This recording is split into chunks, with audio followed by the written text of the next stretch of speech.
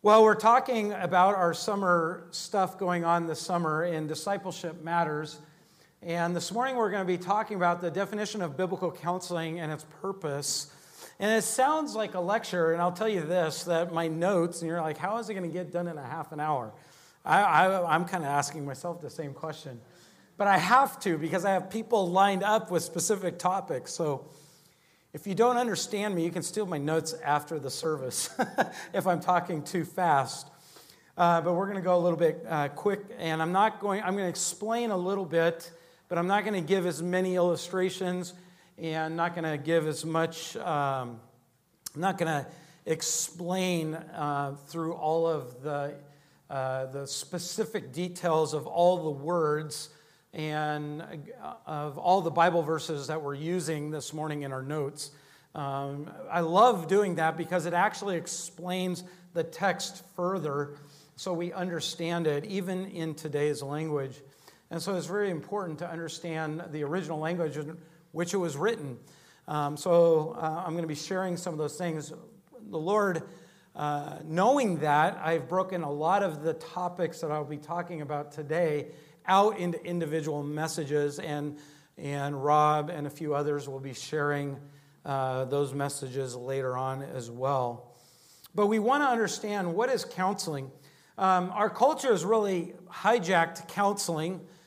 It was really in foremost in the church and God's Word. Counseling was always that. In fact, the word that we get counseling from came from a word in the Hebrew and in the Greek. And we're going to talk about that a lot this morning. And so I really want to just dive right on into this as we look at it. The word counsel or admonish, by the way, that's what we see most often in the New Testament, is admonish. They admonish one another with hymns, and you see that in Colossians. We'll read that in a little bit. But we have this idea of admonishment, and it's been hijacked. The word admonish was always not necessarily a bad word. It was meant to speak counsel into somebody's life. And this is how the word was used. It was meant to impart understanding. So when we think about counseling, the biblical word is admonishment, or noutheto is where we got nouthetic counseling. That's what J. Adams coined it when he tried to bring back counseling back to the church and realized that. He studied this tremendously and went through and studied all the different words that had to do with nouthetic, or with admonishing or counseling. He did a lot of surveys. In fact, he wanted to see if his biblical principles and ideas about the definition of what counseling should be would work. And so he took over a wing and applied all of this into a psychiatric ward, into a wing that they used to have down in LA. And he began to use it and formulate it. What they found is that once they had 90% of those that were in this ward stayed in the ward. They never left. And then after he spent time teaching God's principles to these people and really instituting what he considered real counseling, they had a 90% success rate. Only 10% came back. And they began to find out some real statistics and some real things. And that's what we want to talk about, is this idea of counseling. We want to bring it back. It's one of those things that's really near to my heart, because when my family was going through a really hard time, when I was 5 and 6 and things were really bad, we were living in Alaska, and my mom needed counseling. She's like, I need counseling. I need to know what to do. I don't know what to do with what's going on. And she's looked up in the phone book and was like, back, because we had phone books back then, there was no such thing as cell phones. My kids don't understand that. Cell phones didn't happen until, roughly 20 years ago or 25 years ago. At least ones you could actually carry around with you. We had a friend 30 years ago that had the car one. He paid thousands of dollars for. It was ridiculous. And now we pay thousands of dollars for our phones. It's like, it's not so ridiculous anymore. But the thing is, she looked up in the phone book and said, and she's like, I don't know where to go get counseling. She saw advertising for the church, and she goes, well, the church gives good counsel. I'm going to go to the church. And the pastor and his wife began to counsel my mom, and the first time that they met led her to the Lord. She got saved, and then I got saved, and the rest is history. So counseling has a big impact in my life. It's one of the ministries that I always wanted to be discipling young people and training young people and helping people who were hurting. It's been on my mind for a lot of years, since I was 10. I wasn't always perfect, though. I ran away from the Lord about the time I was in high school. Had some troubling years, and then God brought me back through a series of broken bones and got my attention. I said, oh yeah, I need to give my attention back to God. And just like we read in 2 Corinthians 3, when I turned my attention back to the Lord, and I found out there was real freedom in the Lord. And what happened was there was this understanding that was imparted to my mom and to me of who we really are and who God really is. The other aspect that we see the word used through the Bible is not only in the Bible, but in the Greek, Roman, and in the old Aramaic and Hebrew times. It was to set right someone's thinking. The idea to admonish wasn't to ridicule or downplay them, but it was to help get their thinking on firm ground so that they had a firm foundation to stand on in their mind. And so that was really important, was to do that. And the other thing is to lay on the heart. So counseling, the idea, it is biblical. We don't say biblical counseling just because it's in the church. We say biblical counseling because the word and the way it is used, we see it come out of Scripture. It's to lay on one's heart what is right and what is understanding. And here's really the idea when we think about counseling. It's the aligning of our will, our desire, and emotions with God, with His purpose, through the leading of His Word and the power of His enabling Spirit. We see this. All three of these aspects have to be present in counseling for it really to be counseling. And that is that we align our will, our desires with God's purpose. Not only that, but it's through God's Word. It's through the leading of God's Word that we see God's purpose. And the one that enables us to understand God's Word is His Spirit. What's amazing is we see the whole Trinity involved, or the work of God, the work of Christ, and the work of the Holy Spirit is vital, important in all counseling. Let me give you a couple of ideas of what we are not talking about. Biblical counseling is not an independent ministry. Biblical counseling in and of itself, and the purpose of counseling has always been God's purpose. It's not an independent ministry. It's not like, and they do counseling over there, and then we have the church. Counseling is the church. In fact, you'll see a lot of one another's in Scripture where it says, admonish one another. And it talks about lifting up one another and helping one another, supporting one another. All of these are counseling aspects of the ministry. It was always God's intent that the church was always doing counseling. Counseling is not something you do when you just come and visit me in my office. Sometimes we have fun too. I'm just joking. It's like to lighten up the moment. I never know when to put those in there, but one of these days I'll get it right. This is not an independent ministry. It's vital for all of us to be a part of. Some of us are good counselors and some of us are not good counselors. And we'll talk about that later. But we're all supposed to be doing counseling. That's why we're talking about it this summer. Not only that, but biblical counseling is not an activity reserved for experts.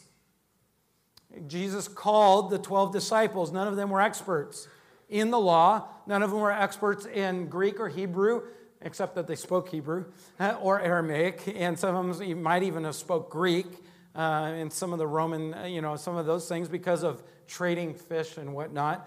But none of them were experts.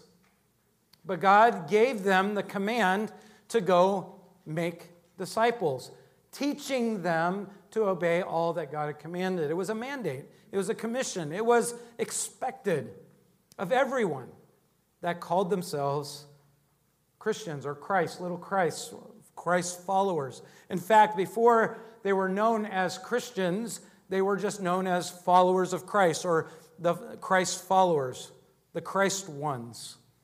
And we are expected to be all of that. And in fact, counseling itself has taken on a huge Gnostic flavor. Gnosticism was a heresy that was developed in the area, in the region of Israel and north of Israel, and it took prominence way down in Alexandria as the Jews migrated down back into Egypt over time, and they set up a wisdom center there in Alexandria, and there was churches popping up in that area. And as the church spread, so did Gnosticism. This was what Gnosticism was known for, was expert knowledge. Knowledge that not everybody had. In fact, this is what they believed, that Christ was not creator, that he was not God in the flesh, and that Christ was not enough because he wasn't real. That there's special knowledge, and the special knowledge supersedes God, supersedes Christ. And this special knowledge is the only way that would lead you to become, and have a relationship with God. So it's all about this special knowledge. And it became one of the big philosophies of the day. And it's not very different than what we see today with counseling. Counseling has been taken over by special knowledge. Well, you just don't understand, or you just don't know. And we see that in all sorts of different philosophies, whether it's CRT, social justice, psychology, different other pseudosciences and different philosophies. We see it all over the place. In fact, if you don't believe me, there's a great book that you could read called Saving Normal. It was written by Dr. Alan Francis, not a believer. In fact, he's the chairman of the psychology department at Duke University and in charge of their whole program. And he was the one that edited the DSM-4, the psychiatric manual to diagnose people, and the DSM-5. And guess what he says? He says it's crazy, but really psychology is a pseudoscience. It's not real science. We have, in his book, he says, nobody wants to tell you, but we have no biological tests that prove any of the things are true in these manuals. This is the head who helped write the book. He says, now the book is useful, but there is no biological markers or tests that prove that these diagnoses, in fact, all of them been voted, that all the symptoms have been voted, so then that way, it's all subjective. Those are his words, not mine. Also, Greenway, Dr. Greenway, he's also the head of the psychology department in Wichita, Kansas at the Wichita State University. He also says the exact same thing. And he says, we've made theories science, and we stopped focusing on science. We need to get back to science in this realm. And he says it's really done a lot of damage to real counseling. And it's like, it's all of these things. Anise and I came in contact with a psychologist when we were adopting kids. We had to be evaluated, and everybody dreaded this part, and we were like, bring it on, just come on in. And everybody's like, aren't you scared, And it's like, because friends of ours, who weren't believers, by the way, they were told that they could not adopt because they had all these laundry list of issues, and they were the most amazing parents known to man. They're just amazing. We had a lot of fun with them, and they were great. In fact, they've gone on to adopt some kids, and they've done an amazing work in the foster care system in California. But here's the thing: is we came in, and he goes, and we got a different psychologist, we got the same one. We also got another one. And she goes, I hate telling kids, but I am told by the state I have to give them labels. I have to find things in the manual and tell them this is who you are. And I tell them that's not who you are. I have to write something down, but this is not your identity. And she says it's all subjective. That's what she admitted to us. And I was blown away because I'd never heard a practicing psychologist admit that. I've always believed that, but I've never heard that. And now the books are starting to come out. It's been now for the last couple years, and the heads of these departments are saying we've been failing by saying something in science when it's not. Now, they don't go, I don't believe, far enough, but they've given us grounds on which to understand that counseling has been God's design from the very beginning for the human heart and the human mind. And we are now seeing people realizing that this modern philosophy and the modern bioscience or psychology that they're talking about doesn't fit the bill. The third thing we see is that biblical counseling is not an optional ministry. It's not optional. Colossians 3:16 says, "Let the word of Christ dwell in you richly." Dwelling in, sinking down, that's to be in control of. And it says, "with all wisdom, teaching and admonishing one another." Again, the word admonishment there was never meant to be something scary or hard. It was never meant to hurt. The word admonishment means to noutheto, or it means to counsel one another. It's not optional. 1 Thessalonians 5:14 says, "Admonish the unruly." Now that might be, that might hurt a little bit. If they're being unruly and you confront them, they may not like that, right? And we have a choice. When we hear truth, we can fight against it or we can accept it. When we accept God's truth, rather than be defensive about the fact that I'm unruly, which I've been known to be at times, don't talk to my in-laws. I don't want too many stories going out, but they have lots. I truly was just like Kedrick growing up.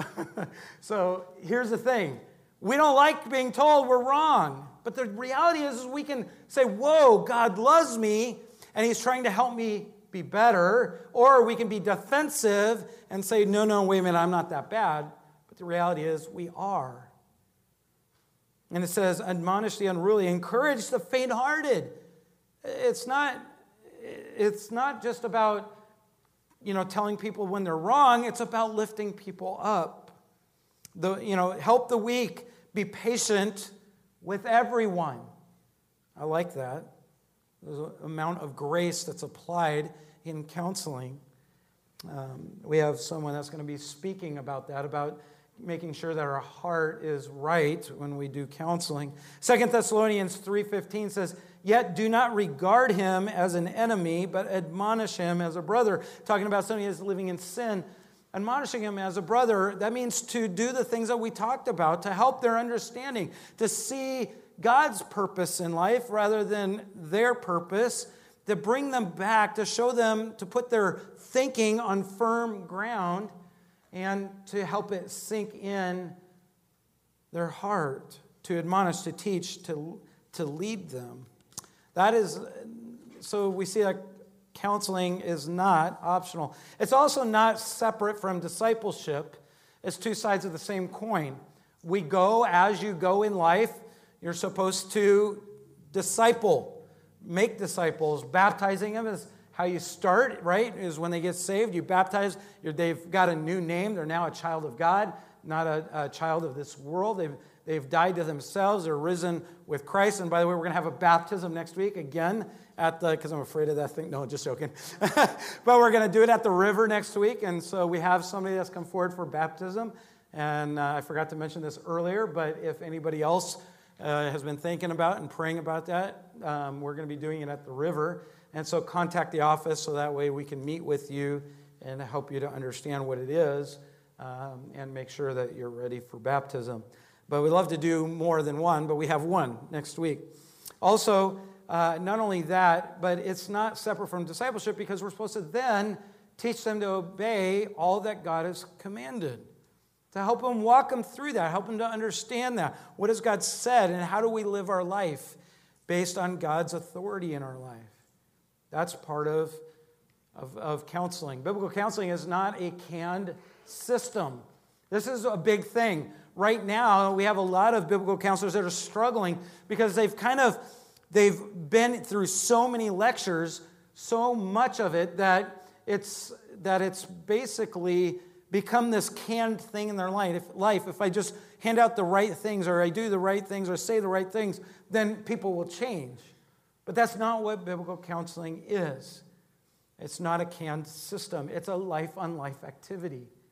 It's to speak life on somebody, and it's to speak God's life on one another. Not only that, but biblical counseling is not merely giving biblical principles. Part of that idea of canned system, it's like if you have all the right biblical principles, you're going to have a great life. No, it just makes you a Pharisee, right? The Pharisees had all the right principles and got it all wrong. So it's not about merely having all the right principles in place, but the focus is on the person to follow. Biblical counseling is more about the person that we are following with our heart that we talked about last week in discipleship. It's about who are we following, not a canned system that's based on good principles, although biblical counseling has lots of great biblical principles that we should follow, that God has said, do these things. They're commands. But it's not about having all the right principles. It's about who are we following. It's about the person that we follow. It's about Christ. And so now let's talk about what biblical counseling is. Biblical counseling is simply this: being embedded and entrenched in God. It's all about God. It's all about God. Counseling is about the Lord. It's allowing God to be the God of your life. It's loving the Lord your God with all your heart, soul, mind, and strength. Biblical counseling gets its motivations, hopes, content, methods, power, all begins with God according to His Word.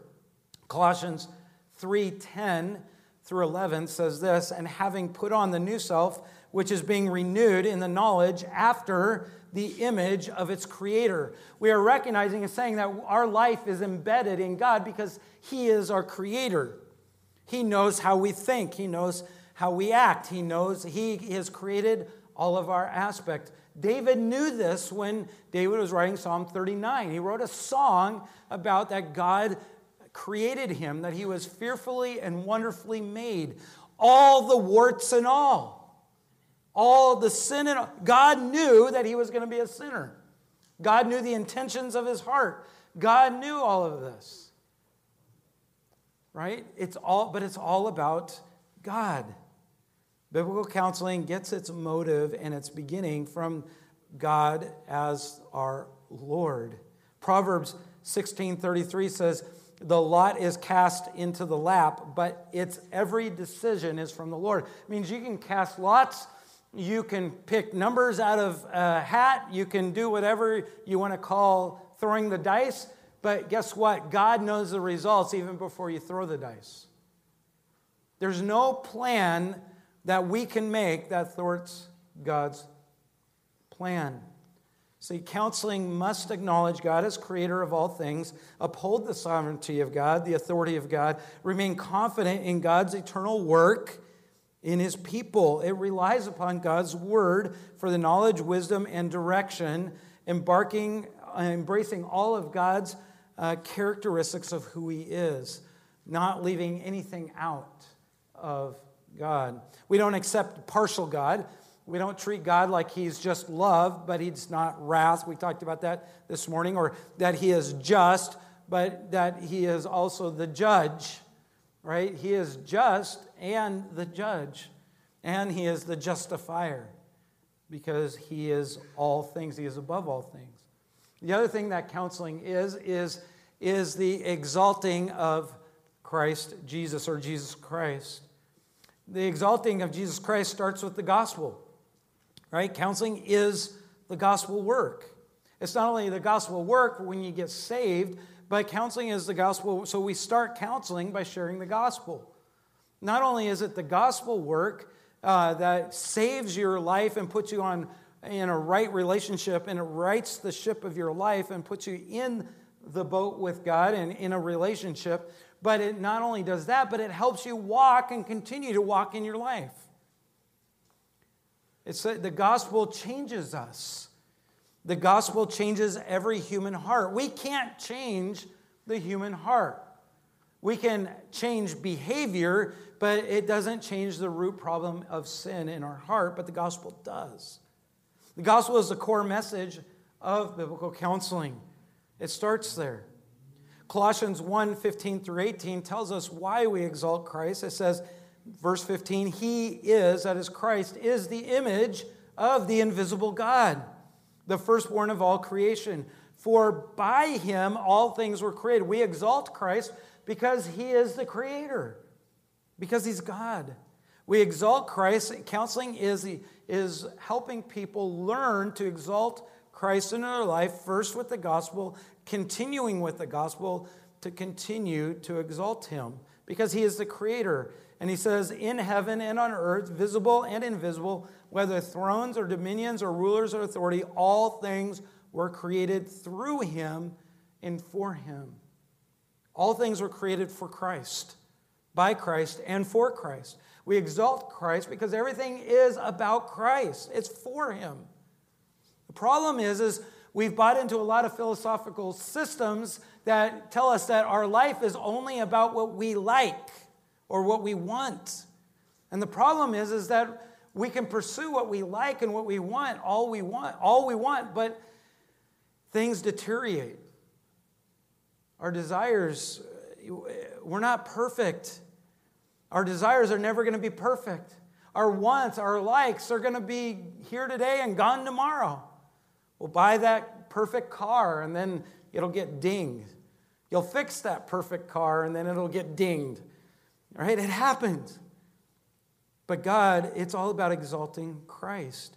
He goes on to say that all things not only were created for Him, by Him and for Him, and it says, and He is before or above all things, and in Him all things hold together. You know the reason we exalt Christ? Counseling is about exalting Christ because He holds it all together. Without Christ, we have nothing. Nothing is held together without Christ. He holds all things together. And then, verse 18, he says, He is the head of the body, the church. He is the beginning, the firstborn from the dead. That in everything, I like that word, everything is everything, just like all is all. And that's all that all is. You can't make it anything else, right? Everything, that in everything He might be preeminent. He might be the head of all things. He's the preeminent one. He is the exalted one. In fact, Paul knew this, and he wrote in Colossians 1:28 through 29, later on, he goes this. He said, Him, Christ, we proclaim. We proclaim over and over Christ. The word proclaiming there is continually proclaim. Warning, which is counseling, noutheto, warning everyone and teaching everyone with all wisdom, that we may present everyone mature in Christ. That's what counseling is all about, is to present everyone mature in Christ. Listen, verse 29, for this I toil. He says, I'm responsible to toil, to struggle, to agonize. It's the word for agonizomai. It's to agonize. It's that what you feel like when you're running a marathon and your body is hurting, but you know that you need to keep going. You agonize. I didn't understand that principle until I had somebody push me further than I ever wanted to go. And all of a sudden it felt good. I was like, that is weird. I still remember the first time I felt the runner's high. I was like, whoa, let's keep going. And then after a while, my legs started to give out. I was like, whoops, I went too far. But here's the thing. It says, in Him we proclaim, warning everyone with all wisdom, that we may present everyone mature in Christ. For this I toil. But look at what he's toiling with, struggling with all Christ's energy, His energy that He powerfully works within me. We exalt Christ in counseling because He is the power to present everyone mature, to change people. Any promise of good and eternal change apart from or in addition to Christ is not a gospel. It's not good news. It's not good counsel. Being enabled by the Holy Spirit, By the way, John 14, Jesus told his disciples, hey, I'm going to go away. And they said, heaven forbid, we can't do this without you, Christ. We need you. Jesus, we need you. And he's saying, no, look, I must go so that way that my Father will send the helper, the counselor. The Holy Spirit is the counselor, the helper. In fact, in verse 26, he says, but the helper, the Holy Spirit, whom the Father will send in my name, he will teach you all things and bring to your remembrance all that I have said to you. Peace I will leave with you. My peace I will give you. Not as the world gives, do I give you. But I said, let not your hearts be troubled, neither let them be afraid. The Spirit helps us to understand things. The Holy Spirit helps us to know what God's Word is saying. The Holy Spirit helps us in our understanding. Not only that, but it helps us to produce peace in our life. I love what it says in Ephesians 1, verses 13 through 14. It talks about, in him also you've heard the word of truth, the gospel of your salvation. And believing in him, you were sealed with the promise of the Holy Spirit. He is our seal. It enables us to remain in our relationship with the Lord. Not only that, but scoot down to verse 17. He says, that the God of the Lord Jesus Christ, the Father of glory, may give you the spirit of wisdom and of revelation in the knowledge of him, having the eyes of your heart enlightened, that you may know what is the hope of which he has called you, that what are the riches of his glorious inheritance in the saints. It's God's Spirit that he gives us when we are saved that helps to open up our heart to understand and to love God. Without the Holy Spirit, we can't do counseling. Without the Holy Spirit, we won't grow even ourselves in our own relationship with the Lord, let alone help other people. 1 Corinthians chapter 2 and verses 8 through 12, but in verse 10 he says, these things God has revealed to us, talking about Christ, talking about salvation, that no one understood it, no one knew about it. The Jews, their eyes were darkened. They didn't know the heart of God. But in verse 10 he said, these things God has revealed to us through his Spirit, for the Spirit searches everything, even the depths of God. God uses his Holy Spirit to help us to understand him and understand God's own heart, and because he knows our heart. Every good and lasting change through counseling that happens because of the power of the Holy Spirit. Here's basically the goals that I want to leave with you, and all the verses that you can read later and study. But that is this. The goal is the same as God's goal. God's purpose is in the same. It's to have a surrendered heart that glorifies God. That was the point. In 2 Corinthians, the whole idea behind counseling is found in 2 Corinthians 3. It's amazing that we move from glory to glory, not because of our spirit, not because we are sufficient, but because God is sufficient. And he uses his Spirit to sanctify us, or to help us to become more like him, to be able to glorify him. Moses had to put a veil over. They were afraid of God's glory, but now we can behold that glory through the work of Christ, through the power of his Spirit. In fact, that's always been his goal. In Isaiah, in 1 Corinthians 10, Colossians chapter 3, verse 16, Ecclesiastes chapter 12, the whole duty of man is this, is fear God and keep his commandments. Is to bring glory to God. That's the whole duty of man, is to properly value God. The whole goal of biblical counseling, the whole goal of counseling in and of itself, is to have a proper view of God, or value. Not only view, but value. To value him correctly.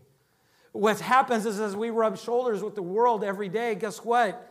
We get distracted, and it's easy to allow the things of this world to rub off on us, and it's so easy to devalue God. It's like, those erasers, those demagnetizers, they would erase tapes. And I remember the first time I put my computer through, the x-ray machines, I was like, I just did not want it to go through the x-ray machine because it was like, back in the day, it erased everything, right? And it was like, I was so afraid and fearful. But that's what the world does. It demagnetizes us to our relationship with God. We start to value other things, desire other things. The whole goal for God is for us to value Him, to glorify Him. The second is like that, and that is Christ's likeness, to become more like Christ. I love what Paul said. It's one of my favorite statements in 1 Corinthians chapter 11 in verse 1. It's the 1:1:1 passage. If you need, it's not the 4:1:1, but it is the 1:1:1. And you get to 1 Corinthians 1 or 11 verse 1. It says, "Be imitators of me as I am of Christ." Great counseling statement. Only follow my advice as long as I'm following Christ. Right? It's all about Christ.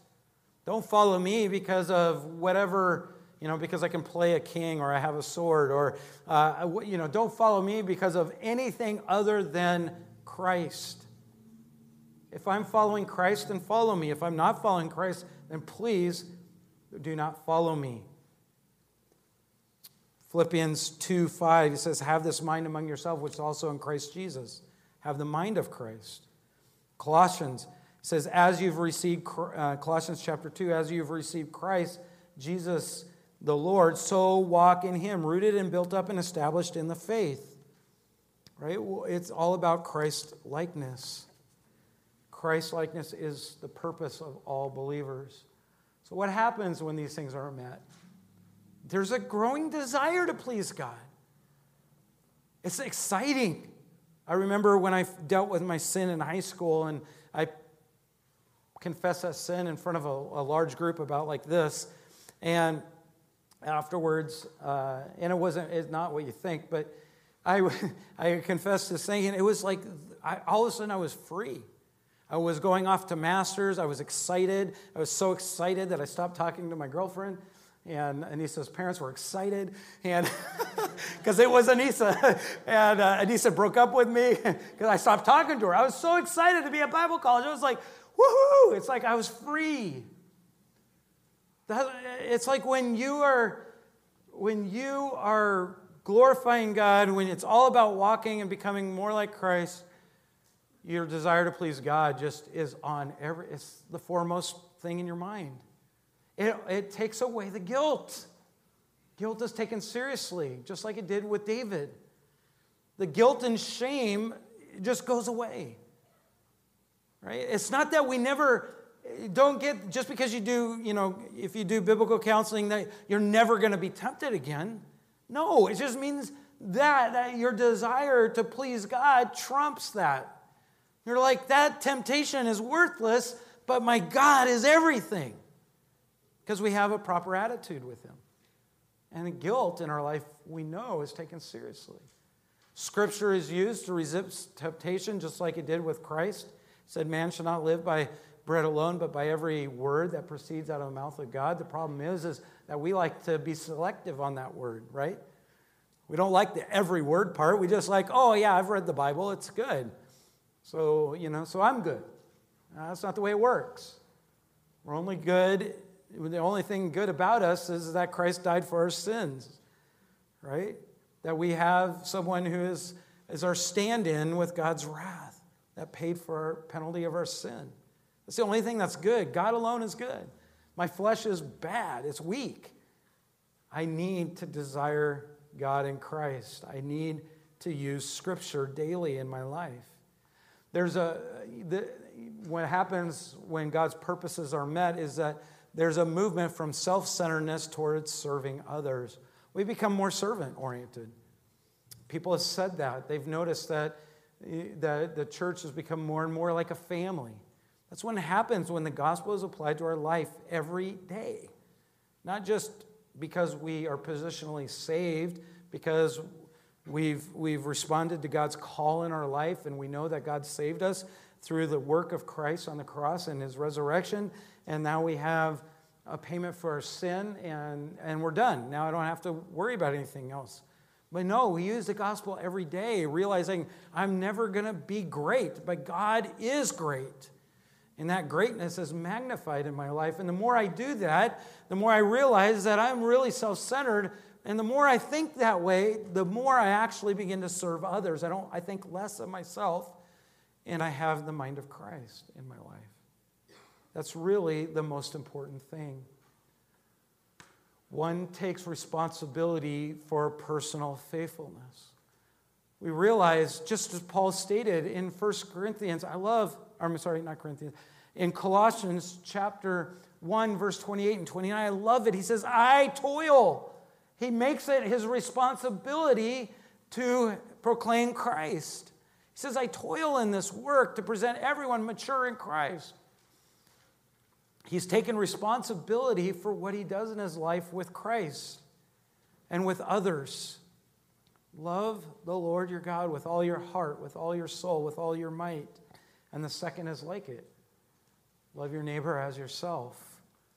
The more that we follow God's principles of counseling, and the more that we do counseling, not only we do counseling with people and we grow in that personally, every one of us growing in that, the more we fulfill God's purpose of glorifying him and becoming like Christ, the more these things happen and the more freedom is. We hear the word freedom in Galatians and in Colossians and in 2 Corinthians. We hear that word freedom and we think it's freedom to do whatever I want, but the reality is it's the freedom of guilt and shame, and we are free, not under the slavery of sin and the bondage and the effects of that sin no longer. We are under Christ. There is freedom there. There is joy there. There is the fruit of the Spirit. There is gentleness there. There is graciousness there. There's all these freeing things that the Holy Spirit does in our life. But we have to take responsibility to follow Christ. Have you ever thought about that and said, well, what is my purpose in life? And we often miss it because we think the purpose in life is to feel good about ourselves. But the reality is it's supposed to be growing in glorifying God. So that way he'll help us through his power to make us mature in Christ. And the more mature we are in Christ, the more we please him. The more we please him, the more we love him, the more we appreciate him, the more we go to his word and we take comfort from him. We receive the joy of the Lord. We receive the peace that surpasses all understanding. We receive all of those fruit of the Spirit because we're supposed to be in counseling. We're supposed to be growing in our understanding of the Lord. There's a lot here. Biblical counseling is not just a fad that started a while ago. It's always been God's purpose for it to be in the hands, counseling in the hands of the church. It's a priority that we do together. Not, they've gone from one expert to another expert. They think only certain pastors can do it. But that's not true. We're all called to be counselors. And if that scares you, it scares me too. Right? That's why God's word is invaluable. Glorifying God is invaluable.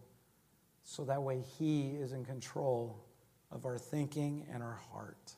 Not me, not you, but God. God demonstrated his love towards us that while we were yet sinners, Christ died for all of us who are unruly, ungodly, unrighteous. We are not healthy, but God is great. Amen. Lord, we thank you for this timely message that helps us to recenter, refocus, to think about you, just like we did when we took communion. And that is that we are not sufficient in and of ourselves. We are not sufficient because we have good teaching in the world or there's good systems in the world. But we are only sufficient when we are found in you. Lord, you make all things sufficient. Lord, your desire is to take those things in our life that cause pain and anguish and those things that scare us or those things that hurt us and to use it for your glory. The purpose isn't to feel good. Our purpose is to love you.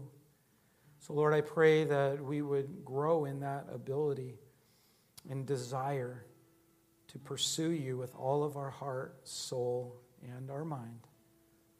In everything, giving thanks to our Father who is in heaven. Lord, may your name be hallowed. May it be lifted up. May it be about you and not about us.